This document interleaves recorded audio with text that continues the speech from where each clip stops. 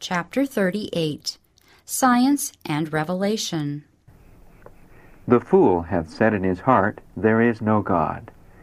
The mightiest intellects of earth cannot comprehend God. If he reveals himself at all to men, it is by veiling himself in mystery. His ways are past finding out. Men must be ever searching, ever learning, and yet there is an infinity beyond. Could they fully understand the purposes, wisdom, love, and character of God, they would not believe in him as an infinite being and trust him with the interests of their souls. If they could fathom him, he would no longer stand supreme. There are men who think that they have made wonderful discoveries in science. They quote the opinions of learned men as though they considered them infallible, and teach the deductions of science as truths that cannot be controverted. And the Word of God, which is given as a lamp to the feet of the world-weary traveler, is judged by this standard and pronounced wanting. The scientific research in which these men have indulged has proved a snare to them. It has clouded their minds, and they have drifted into skepticism. They have a consciousness of power, and instead of looking to the source of all wisdom, they triumph in the smattering of knowledge that they may have gained. They have exalted their human wisdom in opposition to the wisdom of the great and almighty God, and have dared to enter into controversy with him. The word of inspiration pronounces these men fools. The fruitage of skepticism. God has permitted a flood of light to be poured upon the world in discoveries in science and art. But when professedly scientific men lecture and write upon these subjects from a merely human standpoint, they will assuredly come to wrong conclusions. The greatest minds, if not guided by the Word of God in their research, become bewildered in their attempts to investigate the relations of science and revelation. The Creator and His works are beyond their comprehension, and because they cannot explain these by natural laws, Bible history is considered unreliable. Those who doubt the reliability of the records of the Old and New Testaments will be led to go a step farther and doubt the existence of God, and then, having let go their anchor, they are left to beat about upon the rocks of infidelity. Moses wrote under the guidance of the Spirit of God, and a correct theory of geology will never claim discoveries that cannot be reconciled with his statements. The idea that many stumble over, that God did not create matter when he brought the world into existence, limits the power of the Holy One of Israel. Test science by God's Word. Many, when they find themselves incapable of measuring the Creator and His works by their own imperfect knowledge of science, doubt the existence of God and attribute infinite power to nature. These persons have lost the simplicity of faith and are removed far from God in mind and spirit. There should be a settled faith in the divinity of God's holy Word. The Bible is not to be tested by men's idea of science, but science is to be brought to the test of this unerring standard. When the Bible makes statements of facts in nature, science may be compared with the written Word, and a correct understanding of both will always prove them to be in harmony. One does not contradict the other. All truth, whether in nature or revelation, agrees.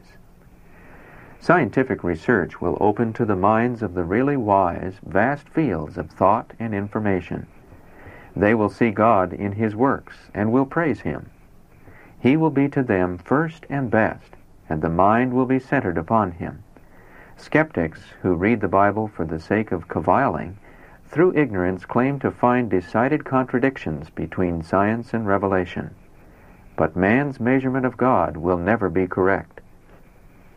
The mind unenlightened by God's Spirit will ever be in darkness in regard to His power. Spiritual things are spiritually discerned. Those who have no vital union with God are swayed one way and another. They put men's opinions in the front and God's Word in the background. They grasp human assertions that judgment against sin is contrary to God's benevolent character, and while dwelling upon infinite benevolence, try to forget that there is such a thing as infinite justice.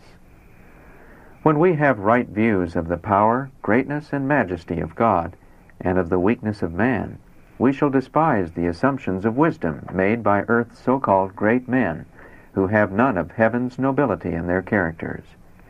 There is nothing for which men should be praised or exalted. There is no reason why the opinions of the learned should be trusted, when they are disposed to measure divine things by their own perverted conceptions. Those who serve God are the only ones whose opinion and example it is safe to follow. A sanctified heart quickens and intensifies the mental powers. A living faith in God imparts energy. It gives calmness and repose of spirit, and strength and nobility of character. God can work above His laws. Men of science think that with their enlarged conceptions they can comprehend the wisdom of God, that which He has done or can do. The idea largely prevails that He is bounded and restricted by His own laws.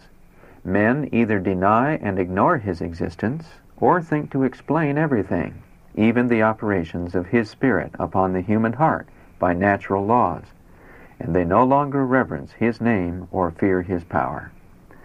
While they think they are gaining everything, they are chasing bubbles and losing precious opportunities to become acquainted with God.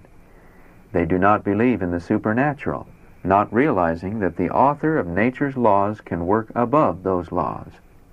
They deny the claims of God and neglect the interests of their own souls. But His existence, His character, His laws are facts that the reasoning of men of the highest attainments cannot overthrow. The pen of inspiration thus describes the power and majesty of God. Who hath measured the waters in the hollow of His hand, and meted out heaven with the span, and comprehended the dust of the earth in a measure, and weighed the mountains in scales, and the hills in a balance? Behold, the nations are as a drop of a bucket, and are counted as the small dust of the balance. Behold, He taketh up the isles as a very little thing. And Lebanon is not sufficient to burn, nor the beasts thereof sufficient for a burnt offering.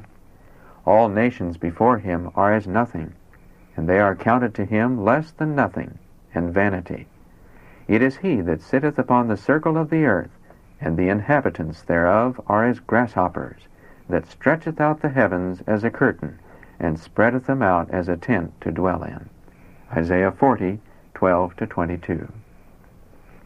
God's character interpreted by His works. Nature is a power, but the God of nature is unlimited in power. His works interpret His character.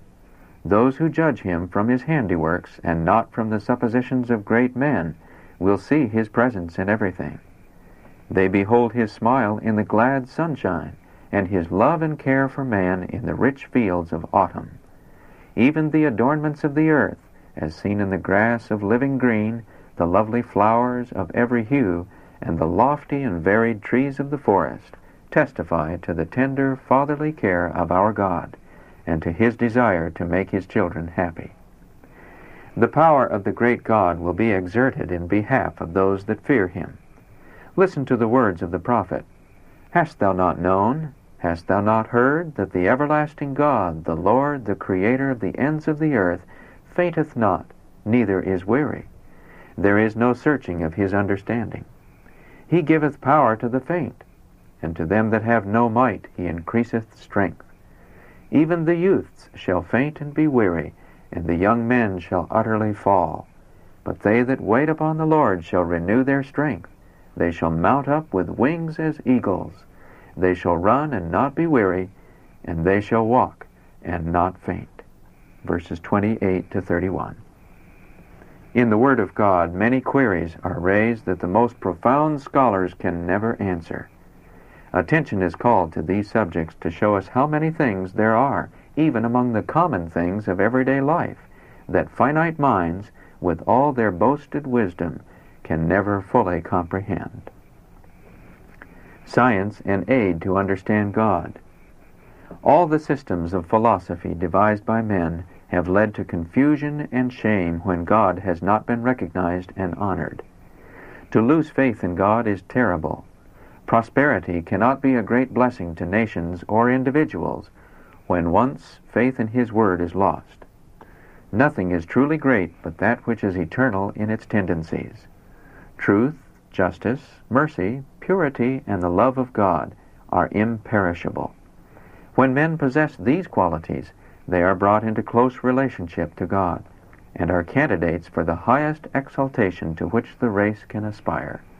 They will disregard human praise, and will be superior to disappointment, weariness, the strife of the tongues, and contentions for supremacy. He whose soul is imbued with the Spirit of God will learn the lesson of confiding trust. Taking the written word as his counselor and guide, he will find in science an aid to understanding God, but he will not become exalted till, in his blind self-conceit, he is a fool in his ideas of God. Signs of the Times, March 13, 1884. The precepts and principles of religion are the first steps in the acquisition of knowledge, and lie at the very foundation of true education. Knowledge and science must be vitalized by the Spirit of God in order to serve the noblest purposes. The Christian alone can make the right use of knowledge. Science, in order to be fully appreciated, must be viewed from a religious standpoint. Then all will worship the God of science. Manuscript 30, 1896. God the Designer and Creator. We need more to be shut in the audience with God. There is need of guarding our own thoughts. We are surely living amid the perils of the last days. We must walk before God meekly with deep humility, for it is only such that will be exalted.